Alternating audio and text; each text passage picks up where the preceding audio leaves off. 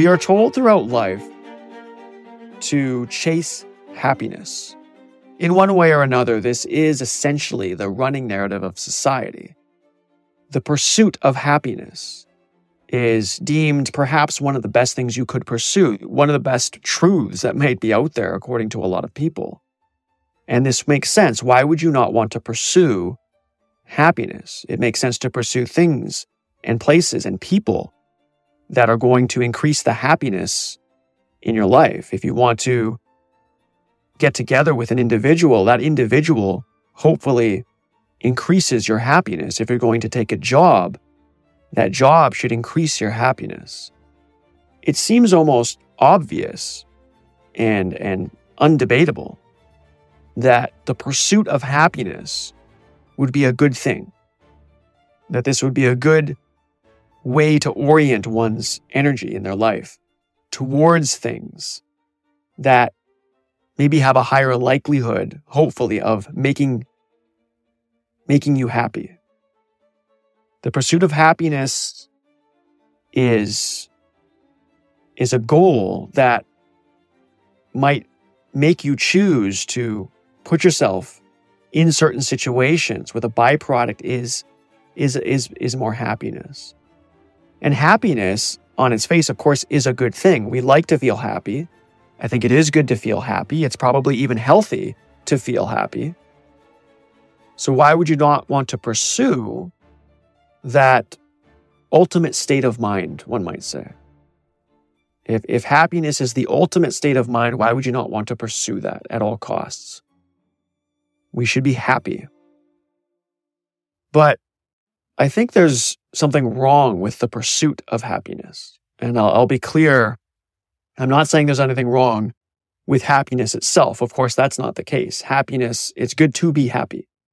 I think most of us should want to be happy. And I think we would all agree that when we are happy, that is a good thing going on. But the pursuit of happiness is not the same as happiness itself. The pursuit of happiness is what I'm going to challenge in this episode and actually argue that it's not such a great thing. And on its face, that might sound almost ridiculous to some listeners. How could the pursuit of happiness be a bad thing? Well, I want to argue that happiness actually has more in common with misery than it does with contentment. So I want to be clear here. So contentment, I don't think of as being the same as happiness. When we're content, we're still. We're accepting of the world around us. We can see, we can observe that the world has some good things, that the world has some bad things, but we accept it. Not accept it in the sense that we are complacent and that we have inaction. Of course, it's good to take action on things that you believe in. It's good to, want to change the world for better. But there's also this realistic acceptance that within our lifetime, there's only a very minimal that any of us can do. And the state of mind of contentment is to just be very accepting of the way things are, even though you do take action to try to make things better. You know that some of those actions will work and many, probably most of those actions will not work. And in the grand scheme of things, that's okay. It's okay because that's life. And there's this acceptance of the epistemic uncertainty or just the inability to evoke too much change in the world around us. We know that's the case. So contentment is a stillness. It's an inner peace. It's a tranquility. It's an acceptance that most efforts will not go the way we think they will, which is not to say you shouldn't take the action. You most definitely should. That is the best way to learn and to understand the world around you. We should always be building solutions. I always argue for this. Try to create, try to build, try to bring about change. But you can do that in a state of contentment, where you accept that the world is never going to look the way you want it to look, not even close. That there are good things and there are bad things in this world, and there's no reason to believe that's not always going to be the case, even though we can try to bring about change in a positive direction. That's contentment. But happiness is more about passion. It's more of an emotionally charged thing. It's like a pendulum, where maybe in the middle of that pendulum, or the lowest point, is kind of your everyday, average kind of baseline behavior. And happiness is kind of an extreme where it swings, let's say, to the right. And that's a good feeling. It's wonderful to feel happy. But it's a passionate, emotionally charged thing, which means it has a lot in common with misery. Now, in some sense, obviously, happiness is the exact opposite of misery, but misery is also passionate. Misery is also emotionally charged. It's another extreme of that pendulum. Let's just, you can imagine the pendulum swinging to the far left. And so extremes actually have a lot in common with each other, even though in some sense they're at the opposite ends of a spectrum. And I think it's often more useful to, instead of thinking of things as being on a spectrum, as being very similar to each other when they are the extreme. And you can imagine there are other analogies here. Political opinions that are extreme actually have a lot of similarities to each other, right? Extreme right-wing people have a lot in common with extreme left-wing people, even though the ideologies are very dissimilar. They have a lot in common with each other because they tend to maybe be quite irrational. They maybe have a lot of confirmation bias, and on, right? They have a lot of similarities in the way that they speak, even though they're speaking about very different things. So analogous to that, happiness is an emotionally charged, extreme feeling, just as misery is. And because of that, happiness actually has a lot more in common with misery, I would argue, than something like contentment, which is more about being still. It's not about being happy or sad. It's just about being and accepting of the world that we're in. And we make changes in those world, or at least we try, we make attempts, and we want to orient our lives and the world around us in a positive direction. But it's not about having a bunch of passion.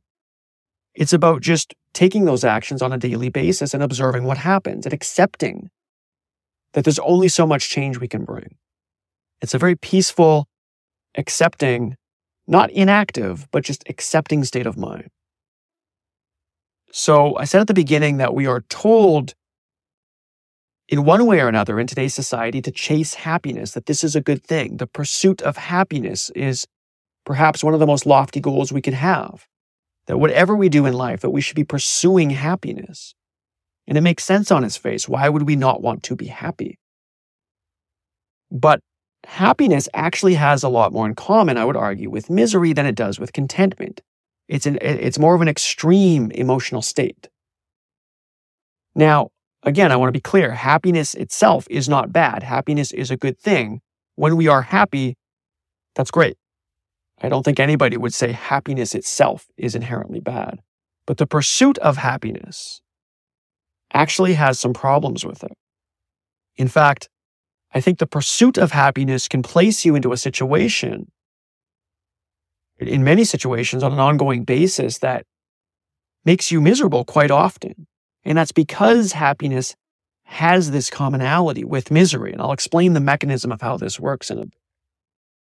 Before I do, I want to be clear that we are not in control of happiness. And so because of that, it doesn't make sense to make it a goal. How can something be a goal if you can't control it? Now, I understand that you can kind of as a baseline generally orient yourself towards better outcomes than poorer outcomes, generally. But in some sense, this is not even an interesting conversation, that part of it. Because, for example, if you see someone smoking all the time, or they make a bunch of bad decisions in life, well, obviously, they're not orienting their life around happiness. And even the person doing it, I think, knows that. So in some sense, you could say, well, yeah, there's decisions you can make in life that might make you happier. Well, yeah, as a baseline, you should obviously do a level of exercise. You should obviously, eat healthier food than unhealthy food. You obviously should not smoke. There are some baseline things you can do that, will definitely make your life happier. But that's not really making happiness the goal. That's not the pursuit of happiness. That's just in some sense, not being an idiot, right? For lack of a better term. I mean, I think we all know, if we use common sense, that there are ways to put ourselves into opportunity's way, and there are ways to put ourselves into kind of misery's way, right? So in some sense, don't be an idiot, and, don't smoke, don't always eat unhealthy, don't never exercise. Those are dumb things to do or not do, and that's not going to make you happy. I think we all get that. Okay, but if we're using a level of common sense for baseline human behavior, then beyond that, the question is, what is the pursuit? And I'm going to argue that the pursuit of happiness is actually quite problematic, because we're not in control of happiness. So it doesn't make sense to make it a goal. We don't know when happiness is going to arrive. It happens at different times. It has unannounced arrival times, or stochastic or random arrival times. And anything that is entering our life randomly does not make sense to make it a goal. It can be appreciated. It can be enjoyed. It can be, kind of pounced on if it's like an opportunity that's arising. But we're not in control of when this feeling arrives. Because the non-trivial aspect of life, the complexity of life, is such that we're doing many different things. We're interacting with many different people. And when a particular coalescence of something comes together and precipitates out is just not something we get to control.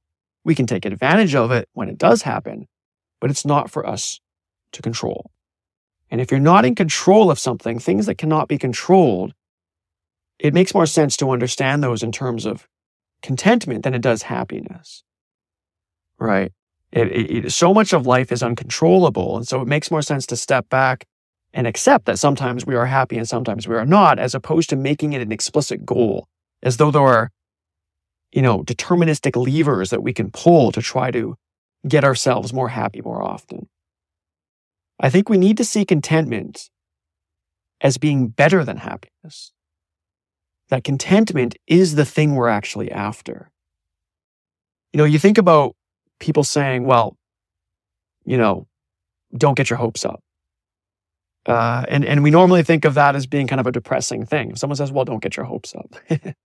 And you might say, well, don't say that. That's a bad thing, right? You shouldn't say don't get your hopes up. It's good to have hope. You need to have hope. But I don't think it's all a bad thing to not get your hopes up. I think that not being excited is not a bad or depressing thing. I don't think that's the opposite of happiness. I think it's actually quite peaceful. To not get your hopes up does not mean you're miserable. To not get your hopes up does not mean you're depressed. It just means you're not trying to specifically engineer your life towards being happy all the time. And I don't think that's a bad thing. So let's pick apart the mechanism of why I think this is and why I think it's true that it's better to be content than to be happy. When we base our pursuits on happiness, what we're doing is we're setting up a kind of contrast between our expectations and reality. We are artificially engineering this kind of juxtaposition on an ongoing basis between what we expect to happen and reality. The reality is that we don't know when we're going to be happy. It's some intricate, complex confluence of different factors that we're just not in control of. Happiness is great. It is wonderful, but it is not something that you have control over. And if you actively, on a regular basis, pursue something that has this unannounced arrival time, then what you're doing is you're purposely engineering a contrast between what you expect in life and what life actually is. And it kind of leads to a constant crash effect that is itself quite depressing, which means that the pursuit of happiness has a real downside to it. Now, again, I want to be clear. We're told to pursue happiness, but if you think about it, happiness has a lot more in common with misery than contentment, because happiness is an emotionally charged thing. It's very passionate, and we're not in control of it. And if it's something that you're not in control of, it means you don't know when it's going to come. But if you act like you have control over it, then what's going to happen is you're going to continually and purposely engineer in your life these moments of contrast between what you expect to happen and reality. And this leads to, I think, something that's quite depressing or even miserable. It's soul-sapping to constantly be let down. And I know in one sense, this sounds a bit funny because, well, you shouldn't tell people not to get your hopes up. And I'm not saying never get your hopes up. I think hope has its place. I don't think hope is bad. But to act as though you're going to constantly hope for things to turn out sets you up for kind of a soul-sapping experience throughout life. And I argue that it's better to be content than to pursue happiness actively, because you're chasing a ghost in some sense. You're pursuing something that you don't have control over. And because of that, statistically, you're setting yourself up to constantly run into this contrast between your expectations and the way reality actually plays out. And I think this is true anytime you try to act as though you have more control than you do in a situation. Anything that has this stochastic arrival time, this random arrival time in your life, or in any system for that matter, means you are by definition not in control of it. It doesn't mean it can't be taken advantage of. It does not mean that it cannot be enjoyed, but it does mean you don't have control over it. When you act like you do have control over it, you are now purposely engineering a contrast between the stochastic arrival time of something that you have no idea when it's going to happen and your expectation that it is, which means you are purposely in your life engineering a kind of depression. And I think this is what a lot of people do. You are purposely engineering moments of discontent, of unhappiness, because you are acting as though you can control the pendulum. It's almost like you're trying to push the pendulum to the extreme. And then when life doesn't have the confluence of factors at that moment, when things don't go the way you thought they look different, then it ends up being a bit depressing. And it ends up having more in common with misery than it does with happiness. And I think this is what's problematic about the pursuit of happiness. And so I think we have to see contentment as the goal, because this is something we can actually work on. In life, we can develop mental discipline around how to be content, about how to have an inner peace, about how to view the world in a way that you don't have a lot of control over it. And this is not a depressing thing. It's just not exciting all the time. It's just not elation. Not because those are bad, which they're not, but because you don't have control over those. There is something good about resisting undue excitement. There is something good about that. There is something really peaceful and good and content about not chasing or pursuing happiness, but instead accepting much of what life throws at us. And when good things do happen, to pounce on it at that moment, as opposed to trying to explicitly engineer it. Happiness is good, but there's nothing we can really do about that but enjoy it when it comes. It's contentment that can be worked on. And when you really understand this, when you develop the mental skills in achieving contentment, I would argue that you realize contentment feels even better than happiness. And that probably sounds a bit funny to a lot of people. But again, happiness is an emotionally charged thing. It's not a bad thing at all. It's great. It feels wonderful. But it's very fleeting. It's very passionate. It's very charged. Contentment is like a peace. It's an acceptance. And I would argue that's really what we are after in life, is that feeling of contentment. So not only does pursuing happiness present a lot of problems because of the contrast we set up between our expectations and the way the real world works, but I think that happiness itself, even though it feels really good, is not as good as achieving contentment. Okay? So I said at the beginning, in one way or another, directly or indirectly, society tells us to pursue happiness. And on its face, of course, that makes a lot of sense. Happiness feels great. We want to be happy. And that's, we should want to be happy. But there's something problematic about the pursuit of happiness. Happiness has a lot more in common with misery than it does contentment. Happiness is emotionally charged, it's passionate, it's fleeting. And we're not in control of happiness, just like we're not really in control of misery. Right? Beyond a kind of baseline common sense behavior in life, Both misery and happiness, because they're extremes, are not things that we're really in control of. And if you're not in control of it, it doesn't make sense to make it a goal. I argue that the big challenge here is we need to see contentment as being better than happiness. Contentment is actually the thing that we're after. It's okay not to get your hopes up on a regular basis. That's not a bad thing.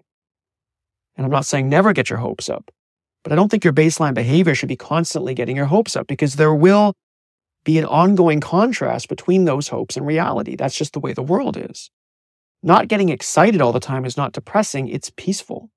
It's arguably better than happiness. When we base our pursuits on happiness, we set up that juxtaposition, that contrast between our expectations and reality. And that leads to an ongoing kind of downside, almost depression, I think, in a lot of people, because it's soul-sapping to constantly be let down. To pursue happiness is to engineer its opposite. Since anything with a random or stochastic arrival time cannot be controlled. And that means that you will statistically be engineering many moments of discontent and unhappiness in your life.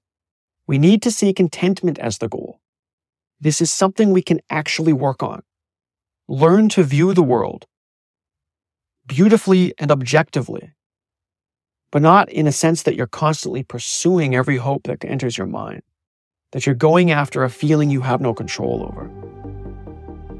Learn to appreciate a lack of excitement and a lack of elation.